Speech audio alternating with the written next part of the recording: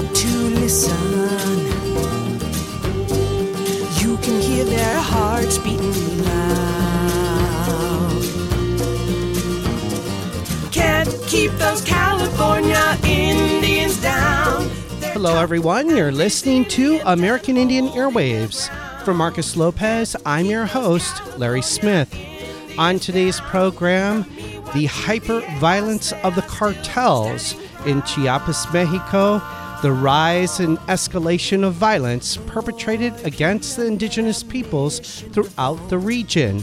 We will get an extensive update on the role of the cartels, human trafficking, narco-trafficking, weaponry trafficking, its relationship to the state and capitalist mega projects, and the violence perpetrated against Mother Earth and the indigenous peoples in Chiapas, Mexico.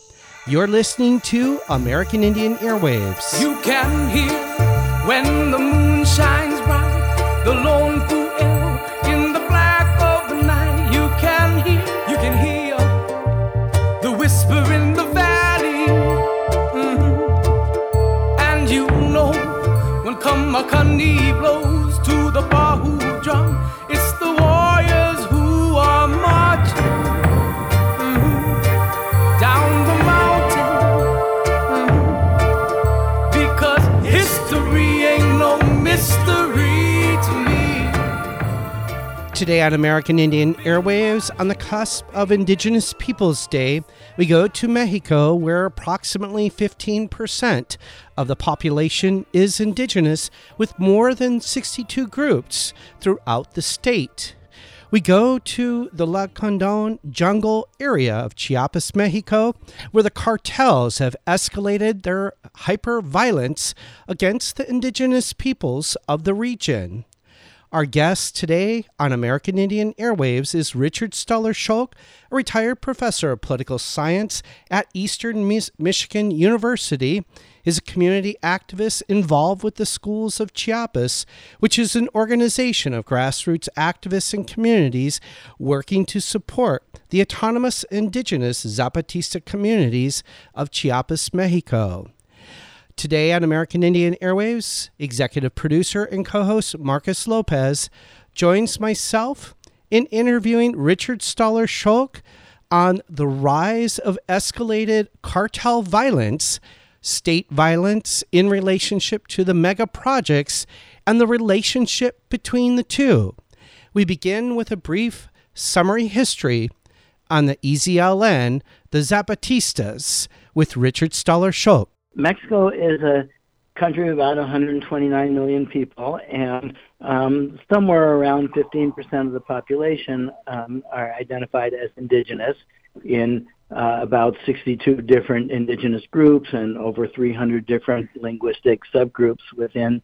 And indigenous people in Mexico, as in so many other parts of the world, have been marginalized, oppressed, excluded.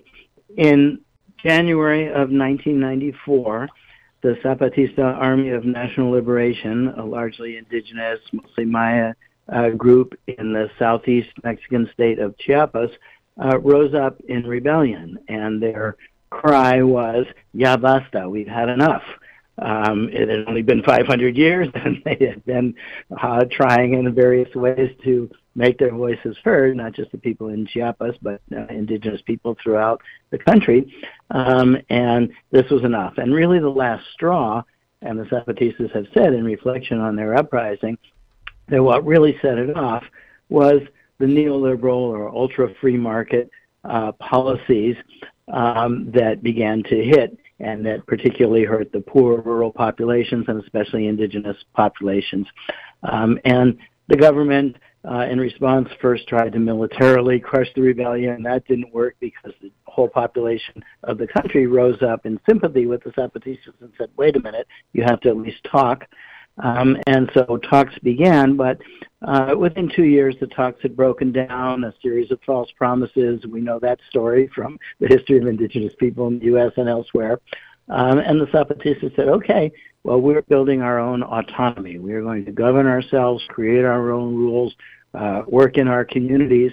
If the rest of Mexico and the world wants to come along for democracy, freedom, justice, and the principles that we rose up for, we welcome other uprisings. But in the meantime, this is what we're doing in our territories. So there's been a kind of standoff, and the neoliberal policies of corporate greed on a global scale have continued apace, and that is what has intensified many of the conflicts in indigenous territories and throughout the country. Thank you, Richard. That was a short course for our listeners, and for me especially, since we cover here in American Indian Airways many subjects. Let's go to the meat of the matter here on this hour. And we're talking about the narco effects and the mega projects, but especially around the Desert of Solitude and the Palenque Trinitaria Highway, and the people that are affected, the Choles, the Lacandons, and the Testales, who live in the native people who live in the area that are getting disrupted by this new form of attack especially from the Jalisco Nuevo Generación Cartel. And please explain what's going on in different communities to our listeners. Sure. There's been some news in recent months, in the last couple of years, really, of escalating narco-political violence. Well, of course, that's been a phenomenon in Mexico in general, but in the state of Chiapas, it had seemed to be quiet. That is, there hadn't been a lot of seeming direct drug-related violence for a long period of time, but it was illusory because really it was because there was a pact between the two major criminal cartels operating in that area, the Sinaloa cartel and the most recently the Jalisco New Generation cartel.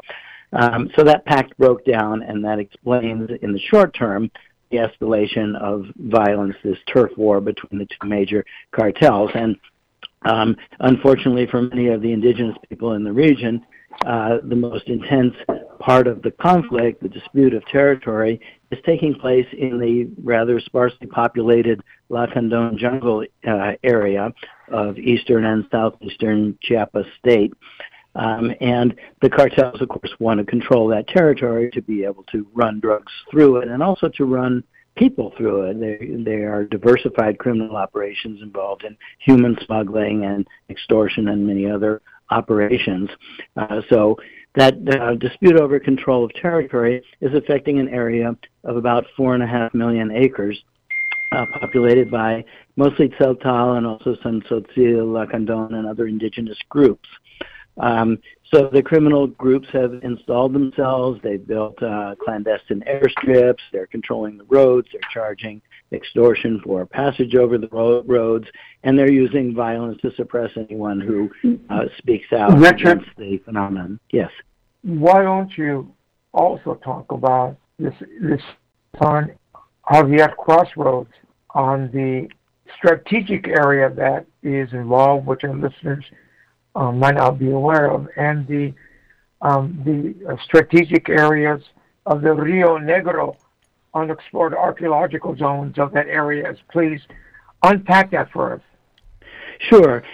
So the southeastern part of the state of Chiapas borders on Guatemala, and so there are many migrants crossing from Central America or coming through Central America up on their way toward the United States.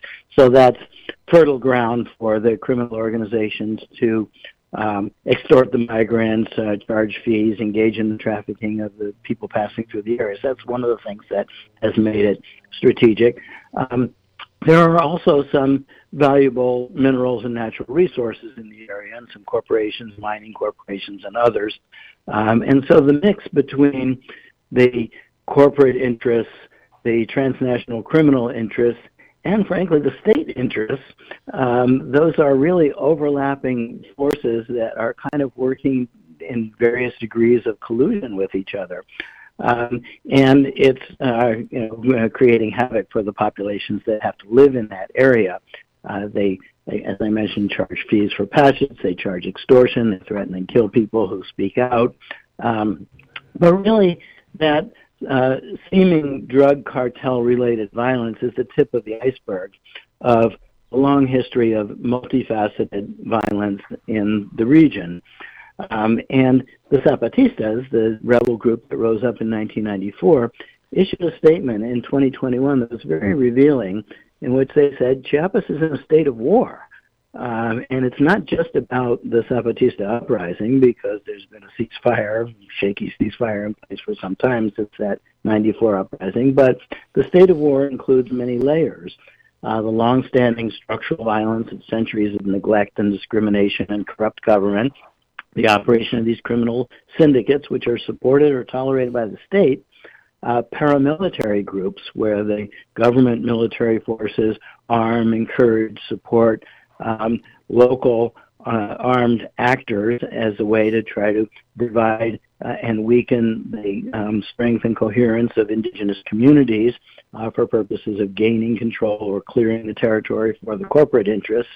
And then old territorial local conflicts that instead of resolving, the government is more interested in fomenting those conflicts and using them. So it's really the current outbreak of violence in the Lacandon jungle, again, is the tip of the iceberg. It's revealing many layers of longstanding violence. And the local communities have issued numerous denunciations. They've called upon the government authorities. The Lacandon Community Zone, for example, in the heart of the Lacandon jungle, has issued over 5 calls directly to the government authorities in the last 2 years, calling for government action to protect them from the violence. There was a march in August by 3,000 residents of the community of Nueva Palestina demanding protection from the criminal organizations, demanding that the government do its job. And they wrote a letter. There was another march in September in the area of Frontera Corozal. Thousands of people denouncing the cartels, the human traffickers. In the Frontera Corozal case, the local people, in frustration at the government's lack of concern, had actually formed their own kind of self-defense, using walkie-talkies and communicating about where the roads were safe to pass and so forth. But one of the drivers who was part of that organized effort was, dragged out and beaten, and one of the criminal cartels carved the initials of the cartel on his back. So it's an extreme and grotesque level of violence. And then one of the incidents that got really international attention recently, just a few days ago, it was videotaped.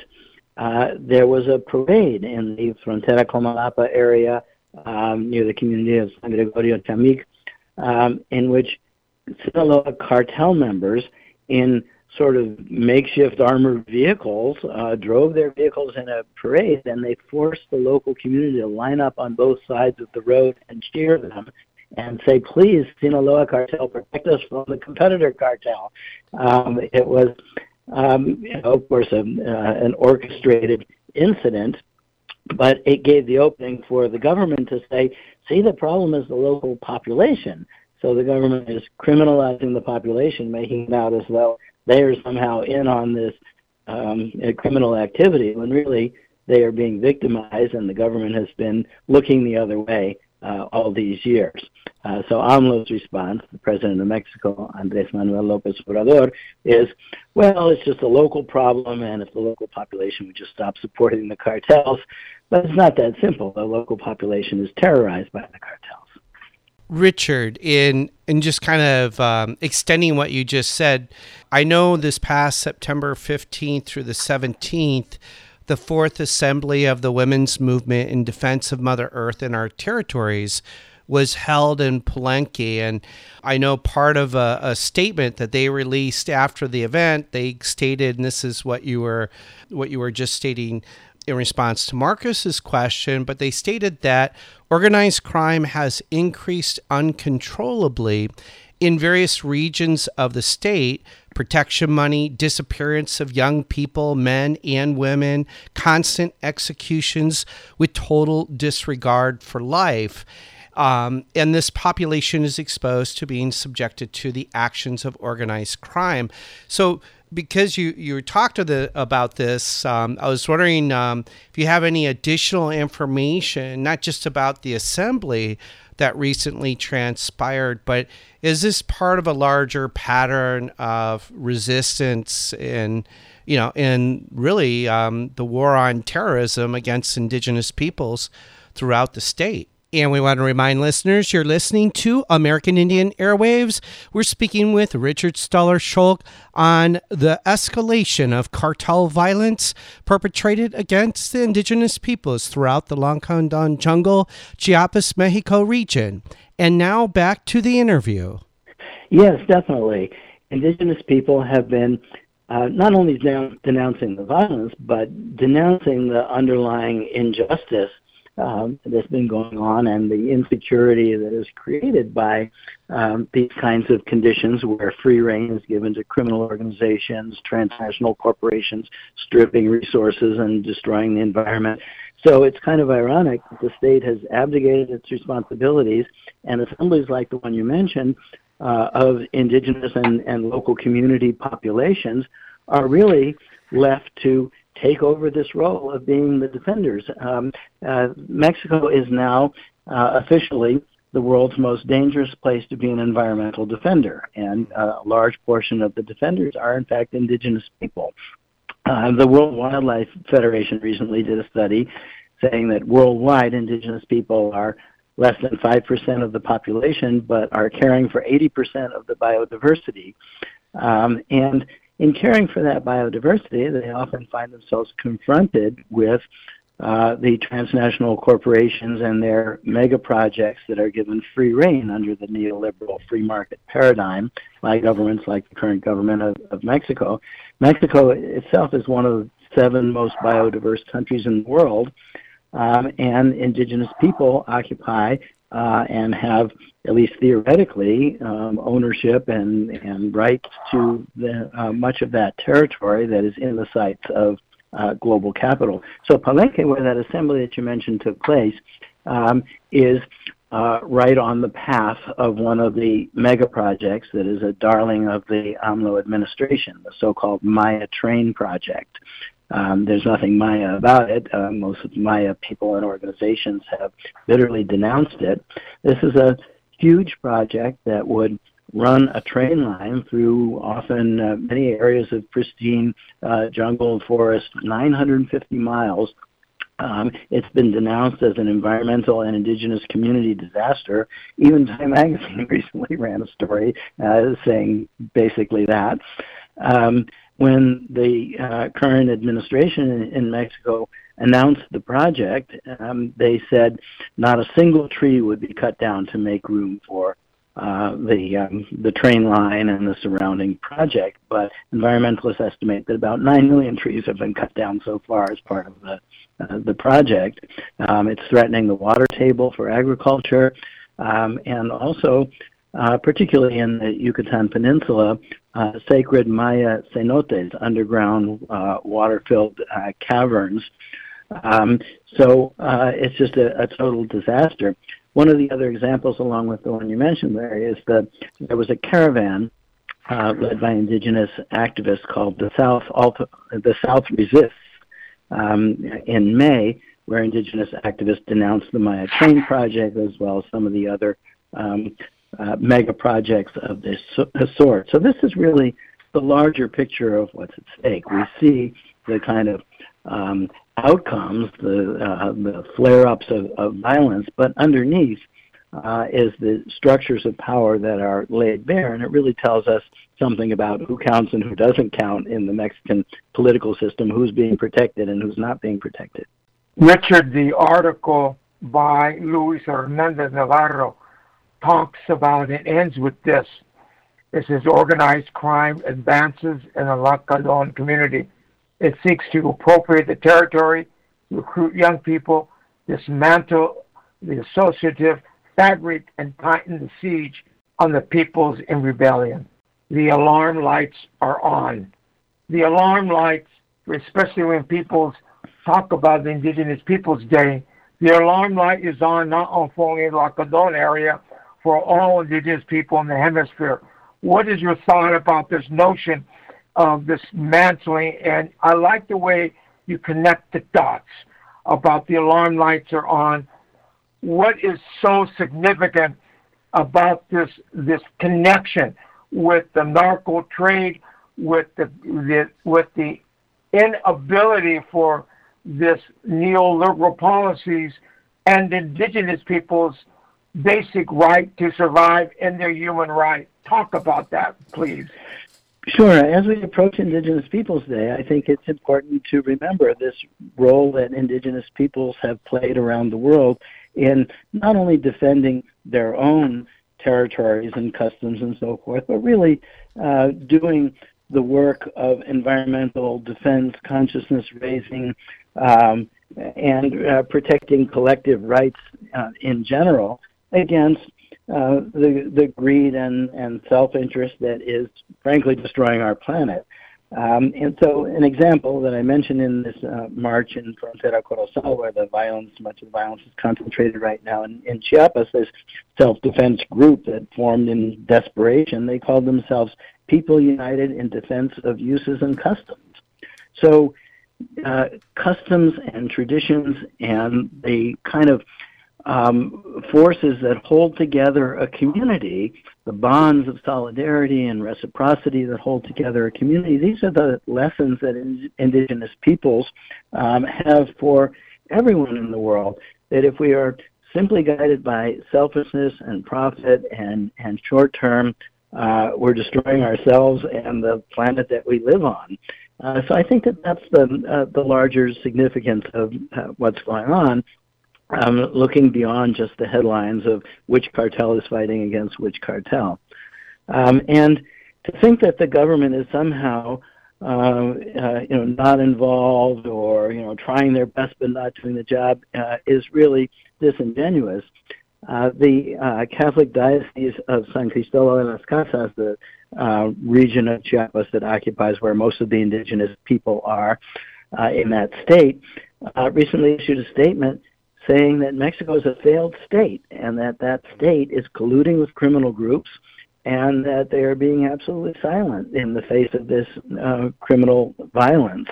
And that's really what's going on. The response of the current administration in Mexico to escalating violence was to create a new National Guard force, throwing more gasoline on the fire by arming more people in the state who really are not protecting indigenous people or the environment or anything else. They're nowhere to be seen when it comes to these battles between the cartels on the border. They started out as 60,000 people, and it's swelled to twice that number. And AMLO, the current president, had promised that it would not be a military force, it would be a police force. He immediately militarized them and put them under the command of an active duty general.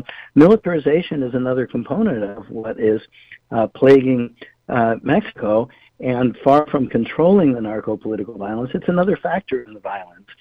We just saw a couple of days ago the anniversary on September 26th of the 2014 Ayotzinapa incident in which criminal organizations in the state of Guerrero, colluding with the military and state officials, disappeared forcibly 43 students, indigenous students at a teacher's college in the state, apparently because those students were seen as an inconvenience to the drug traffickers, and so the government and the military and the drug traffickers all got together and made them disappear. So this is the 9th anniversary of impunity for that heinous act, and the current government made a show of pretending to launch a real investigation, but they still don't want to point the finger at the military, which now it's clear. There was a recent article in the New York Times laying bare the transcripts of cell phone conversations that the military, which is one of the power centers in Mexico, was directly involved in that act. So militarism is a major part of the problem, and the military under the current administration in Mexico has also been given administrative control of the largest of the mega projects, including the interoceanic or trans-Isthmian corridor in the state of Oaxaca, one of the biggest mega projects. It's under the jurisdiction of the Secretary of the Navy. I want to say a few words about the mega projects too, but the military control of those projects is sort of a double whammy. It's strengthening and giving a larger economic base to this very undemocratic institution that already enjoys impunity and that has a terrible and worsening human rights record.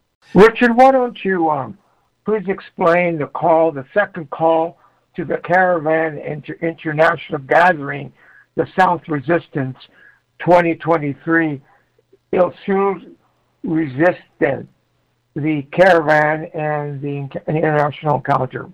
Talk about that for us, for our listeners. Sure.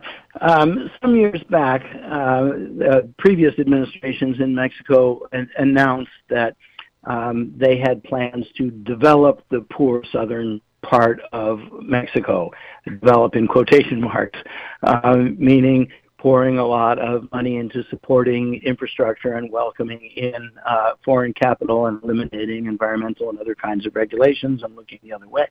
So the government named that long-term strategy as part of the Puebla-Panama development scheme that was supposed to involve infrastructural connections all the way through Central America and up through southern Mexico. The government called it The South Also Exists. So the discourse was, well, the south of Mexico has been ignored, but now we're going to develop it. Of course, what they meant by development has been devastating for that region, and that was sort of why this caravan has taken its name. The South resists. The south of Mexico is resisting this concept of what development means and whose interests are really being protected. So it's a way to sort of call attention and build ties of solidarity. The Zapatista uprising of 1994 was really a watershed event in building connections among indigenous and other oppressed groups in Mexico. It was only a couple of years after the Zapatista uprising that for the first time in Mexican history, a National Indigenous Congress was formed, the CNI, linking up the 60-plus indigenous groups in the country and helping those groups have a platform and a means of kind of coordinating, sharing stories. So that's part of what these initiatives are about, to draw attention, to build connections, to build solidarity, and to create strategies of effective grassroots resistance to the schemes coming from above, from the state and from global capital. Right now, Mexico is beginning to enter the year of presidential election campaigns. And the politicians, once again, are using the image of indigenous people and the claim to being supported by indigenous people for their own electoral purposes. So, for instance, the current president's designated successor, a candidate of the Morena party, the presumed candidate, Claudia Sheinbaum, who has been up to now the mayor of Mexico City,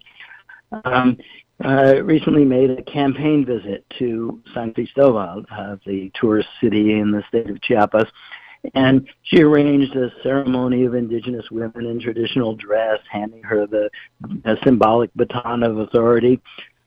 Meanwhile, indigenous people are bitterly protesting in the caravan and in these protests against the drug trafficking control of the jungle region.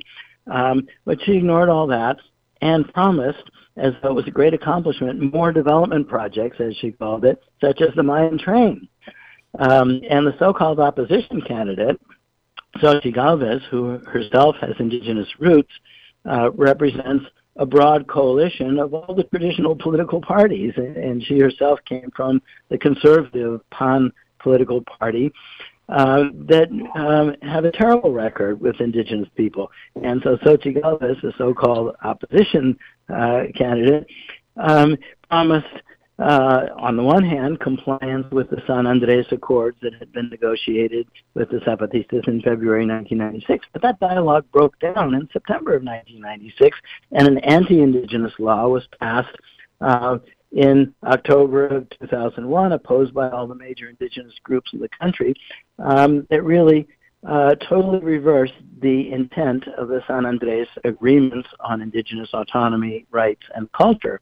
And she was part of the Fox government, which had a terrible record on Indigenous issues, environmental issues, and she also promised more infrastructure, ecotourism projects. So the solution is not in the smoke and mirrors of electoral politics.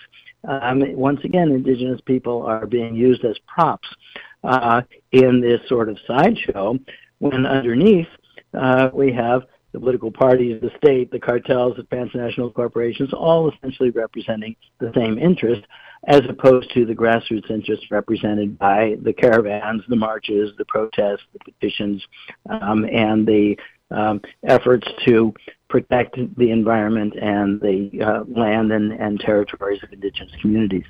And you're listening to American Indian Airwaves. We were speaking with Richard Stoller Scholk on the escalation of cartel violence and the state of Mexico's violence against the indigenous peoples throughout the Chiapas, Mexico region. That wraps up the first part of a two-part interview here on American Indian Airwaves. We're going to take a short break, and we'll be right back. Listen as the trees sing their songs. In the wind, lyrics and melodies for the spirit senses, songs of laughter and life, timeless things in timeless places. Do not be afraid to be strong, do not be afraid to love, but always remember. Always remember, love wisely, the love of being, free of possession, the love of being beyond desire, the love of being respect for Mother Earth.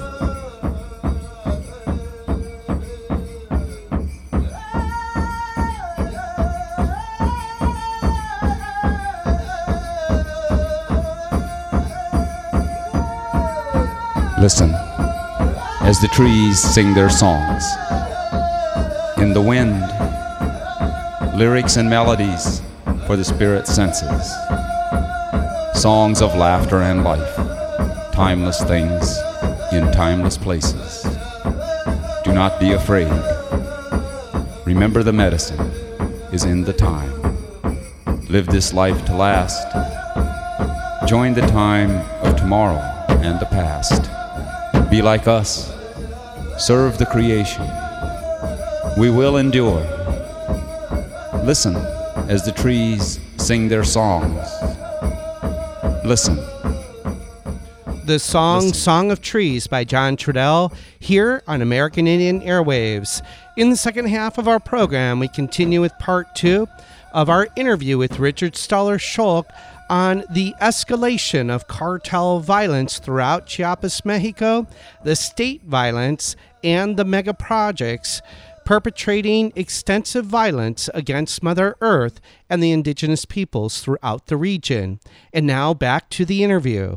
Richard, you mentioned the upcoming elections. I know in the past we've talked about the treatment by indigenous women that running for office. And I'm just curious, are we seeing a repeat scenario? And after that question, I have another question I'd like to ask about internationalism. Sure. Well, the two main candidates for the election next year, the July 2024 elections, are both women.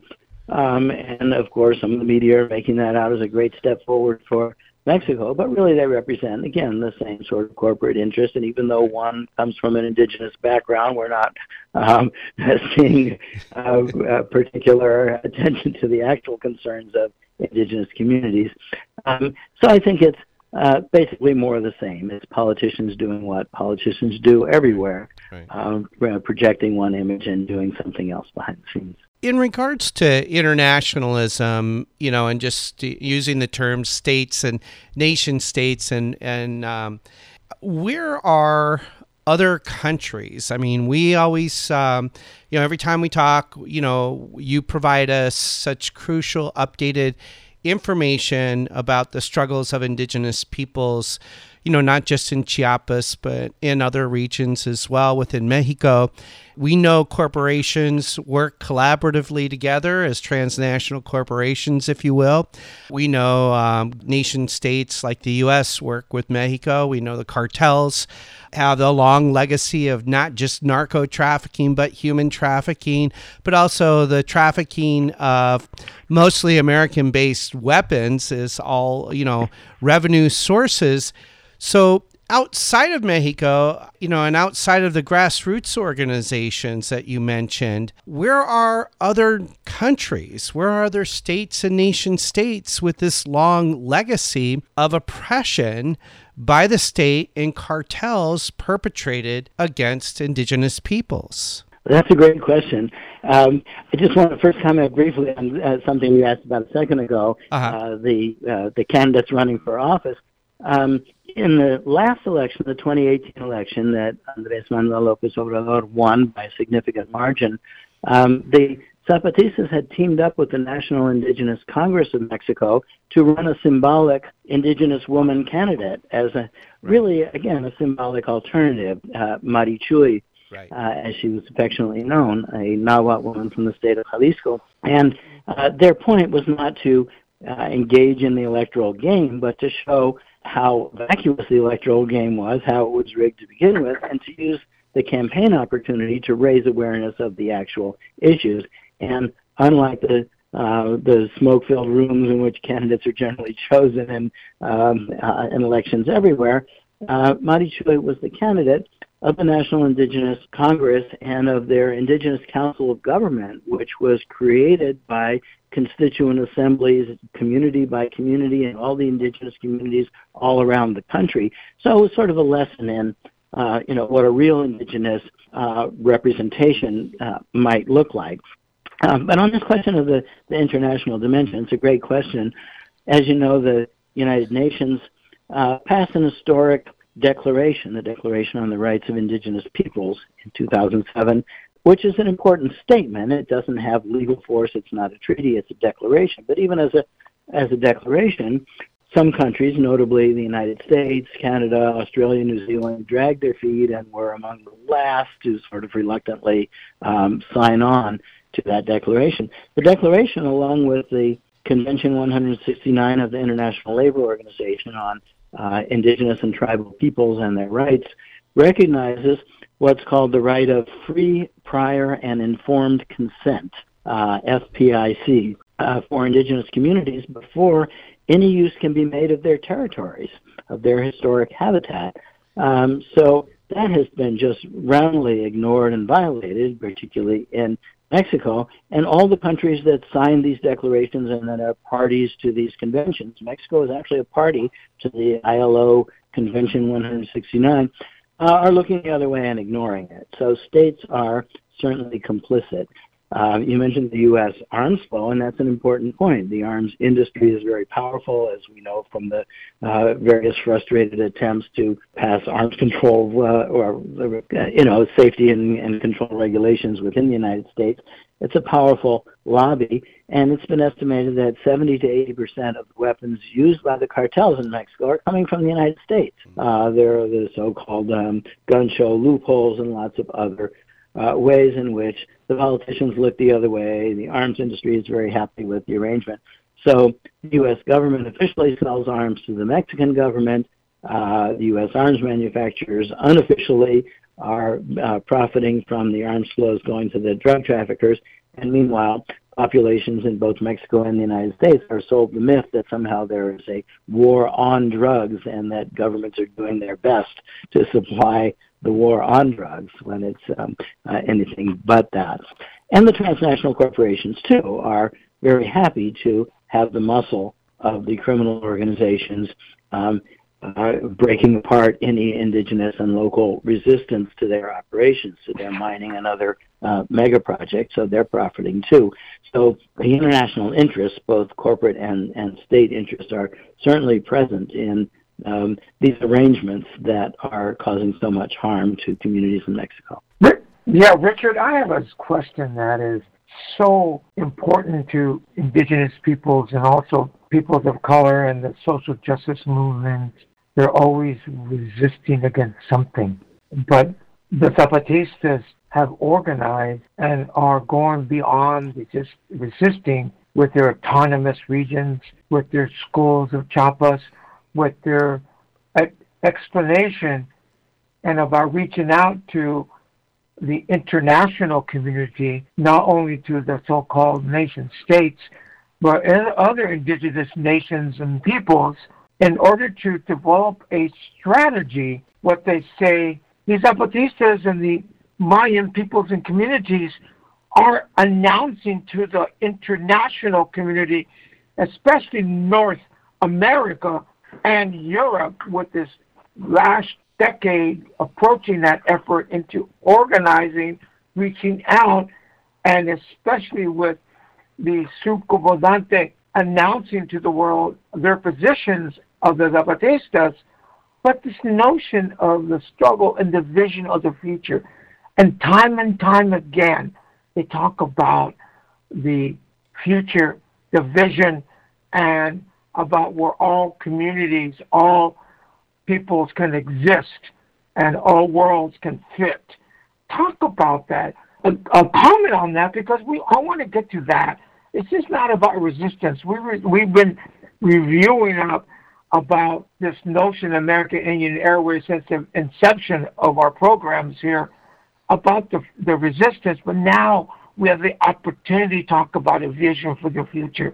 Please, what's your thoughts on that? That's an excellent point, Mark. It's very important to remember the Zapatista and other struggles are not just resistance in a negative sense. They are also proposing a much more positive, just model, and not just waiting for that in the future, but making it happen now. And that's what the Zapatista Autonomy Project is all about.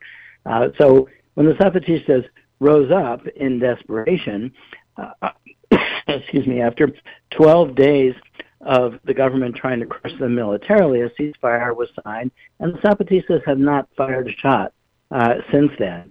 Instead, they've concentrated on building their structures of autonomy, which means, in concrete, creating from scratch in the most remote areas without really any resources, autonomous schools where people can learn about their own history from their own perspective, autonomous health clinics integrating indigenous knowledge about local plants and herbal medicine with other forms of medical care and making them accessible. Indigenous systems of justice where in local populations can have their cases heard in their own languages in fair and impartial proceedings, rejecting the corrupt structures of the official government, creating their own structures of government that are really quite innovative, where there's very frequent rotation of populations at the village level in and out of the structures of self-governance in Zapatista communities so that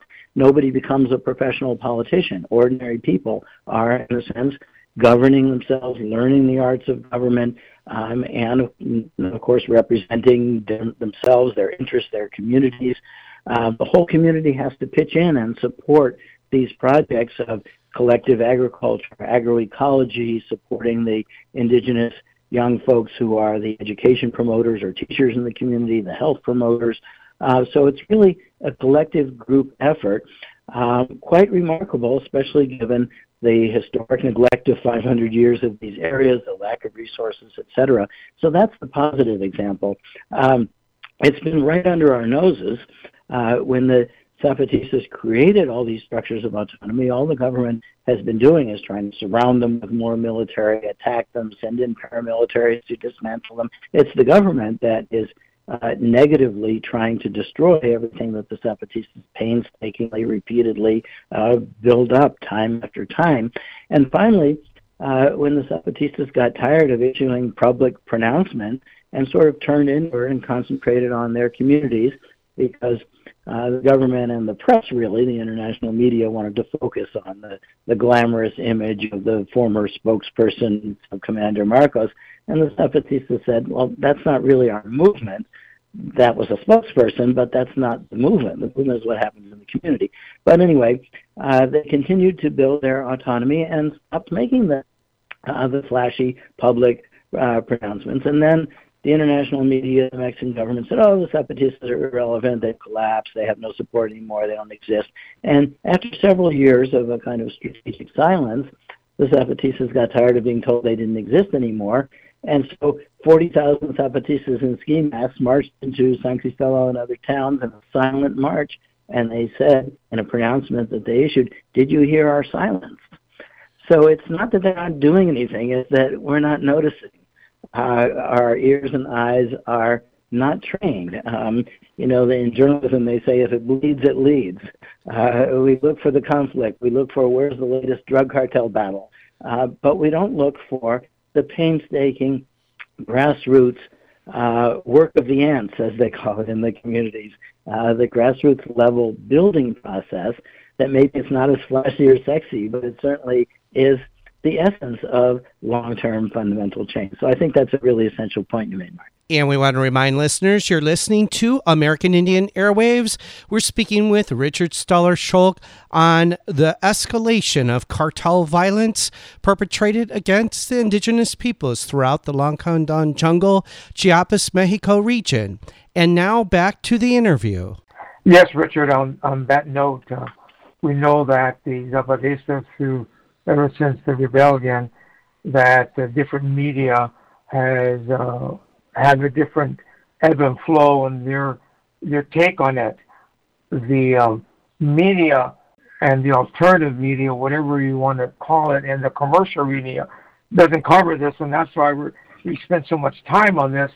And you mentioned with this vision, and the Zapatistas mentioned this vision of going to the offensive, going to the level on which it's not only the ways and means to come up with slogans and to pretty outlets of political persuasions of, especially with North America, let's throw money of indigenous peoples and maybe we'll detract them to what the atrocities still to the very day and to the standard of living and to all the elements of where peoples are within urban areas, which most of the indigenous people live in North America, and the Canadian experience about the Alaskan experience about the tragedy of their agreements and the treatment of the so-called nation states.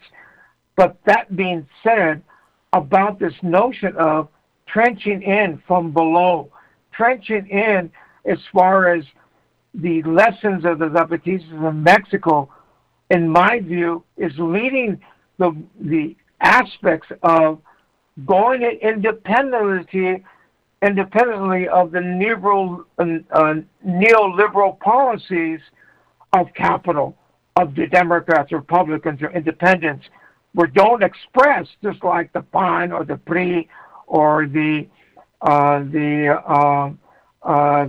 other, I forgot the name of the other party, the so-called coalition of the left, but yet the PDR thing. But the whole thing is about not relying on the system, but acknowledge the system, what it does to us, and acknowledging this connecting the dots with the process of so-called democracy and the process of building a movement, a strategy, of tactics, of ideas, of the flow from that the Zapatistas stating that it's just not about doing what they're doing. It's about, like in Standing Rock, not just doing what people are doing in the local area, spreading and that spirit, that fire, that initiating the exploring. And as you know, navigator, I talked to some of the Kanak and Maui people, and the situation we covered in here, American Indian Airways of Maui and Lahaina, and the tragedy of people, if they don't know their history, they're going to repeat what's going on. And you can see all the dynamics of Lahaina and Maui and Hawaii, the devastation of commercialization, of raping the land and ocean, and the same thing within California, and California being the largest GNP in the world, one of them is the sixth largest. That being said, about working from below, it's not just taking a model and using that model in order for people to mimic it, But you get down to what it means real below, organizing and educating and explaining what happened in the past, ever since Christopher Columbus and his devastation in the Europeans, and now the Anglo-Americans and the Confederacy and the Northern American Civil War and what that did with slavery and all that kind of stuff. Talk about what does below mean? When we say below, across the board, not only indigenous people, but the young social justice movement, the Black Lives Matter, that kind of thing, what we had in the 60s, the Panthers, the Aimsters, the Berets, the Brown Berets, and the young, feminist movement talks about below and where they got completely wiped out or manipulated. Talk about that in history, how we got to learn from that, and this, especially this notion of this up-and-coming Zapatistas, this new leadership, the young people, they're taking the elements of the elders of the elders of that area and bringing it up to the modern technology, bringing it up to these modern situations where, yes, Mexico is under the state of siege, and we have to look at it that, yes, all the people within the world, especially social justice and the people who oppress people, are in a war for their survival and going to the offense. What do you think about what I just said? I agree. I think democracy is so much more than elections and the games that political elites play. It really is the organizing that happens from below. And some of the examples that you gave and others, the Black Lives Matter movement, the Me Too movement, youth movements of various kinds, are so important and hopeful. And sometimes we don't even think of them as politics because we've been so brainwashed to think that politics is what members of one or another elite political party are doing or saying about each other in the context of electoral campaign. And that is such a shallow view of politics. So really, if we want to change the world, it's going to have to happen from below. And this, I think, is the inspiration of the Zapatista movement. Essentially what they're saying is we are the change. We're not waiting for the change. We're certainly not waiting for it to come from above. But we're going to try to make a difference in our communities. So they really have been, as you said, spreading the fire, because the Zapatistas are saying we're not a vanguard. We're not telling anybody else how to organize. We're just suggesting that they should organize, because if they don't, we're all going to be at the mercy of the existing powers, and the status quo is just not working for most people.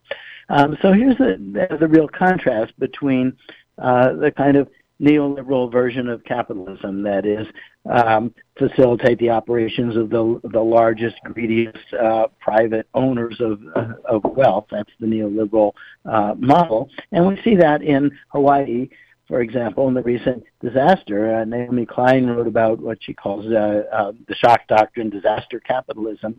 Capitalism loves a good disaster. They either create it or take advantage of it so that they can simply build more things to sell. But that model of individual corporate greed, it's self-destructive in the long run, and it's the total opposite of community building, which is what indigenous people have been doing for a long time. There's wisdom in the model of those communities, and the Zapatistas are really highlighting the importance of organizing wherever you are. There are many movements around the world who have explicitly been inspired by the Zapatistas, or even if they've never heard the Zapatistas, they are modeling that kind of behavior of not waiting for a savior from above, but organizing from below to try to make a difference locally. And really, that organizing process itself is in some ways more important than the outcome. It's the transformation that occurs when people start to talk to each other, see themselves in the other. There's an indigenous saying in some of the indigenous people in Chiapas say, I am my other you, essentially. In other words, people operating in solidarity with each other rather than the zero-sum game that is capitalism. In your judgment, in your view, is anybody doing any work with that, with those, whether it be the Declaration of Rights of Indigenous Peoples or the ILO 169 or other areas concerning the borders of Canada and Mexico, imaginary, the political borders, or Mexico, United States, down in down in the south of us. Do we see any light? Because the immigration policies, because when we cover immigration policy, we know that large sectors of indigenous communities are dealing with immigration at the border. Talk about that for a second. Sure. What we see in immigration policy in the U.S. lately is politicians trying to create this drama of a so-called threat of immigrants, which is absurd, instead of looking at, well, what are the larger forces of global capitalism and of the imperialist wars that the U.S. supported in Central America for so many years that are driving people in desperation to migrate. And people have migrated since the beginning of time. The borders came afterwards. The borders are artificial creations of these power structures that we call states. So once again, we're being distracted by a kind of red herring, and we're made to feel that we should be somehow afraid of migrants. It's not migrants who are the problem. It's why have we not been able to allow and create the conditions where people can be satisfied and self-sufficient in their communities and choose where they want to live. So it's this very different logic between the logic of communities and the capitalist logic that now has gone wild on a global scale. You mentioned, again, the recent disaster in Hawaii, which is called a natural disaster, but of course nothing is entirely natural because humans interact with nature and have been creating these conditions of climate change for some time. But then it's really revealing that when such a disaster occurs, instead of learning the right lessons, the private developers, the capitalist interests sweep in and say, I'm going to take advantage of this and profit from people's misery. And right here near where I live is the city of Detroit, where the same thing. There have been a series of shifts in the political economy of the region that have devastated, created massive unemployment, et cetera. And instead of trying to think about, well, what is our collective responsibility as a community in a broad sense to help people, what we have is a kind of demonization, criminalization, and exploitation. The gentrifiers bring in, the developers taking advantage of little pockets of where they can make money, again, on people's misery. The moment of silence is over.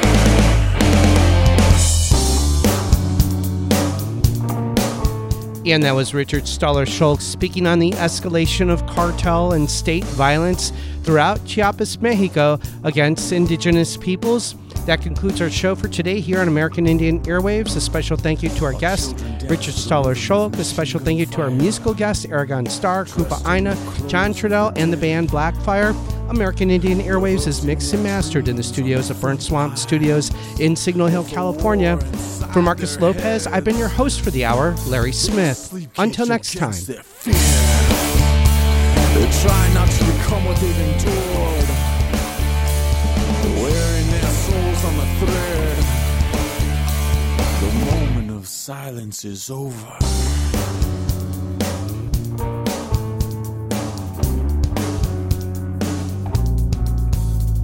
And for the innocent you can't justify why your freedom manifests on their graves.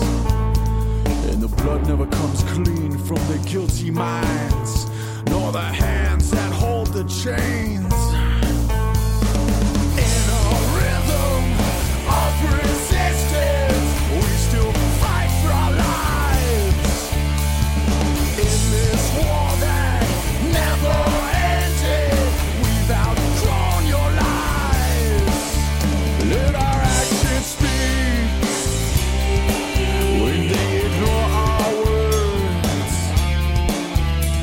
For all the lies, there's a truth that must be heard.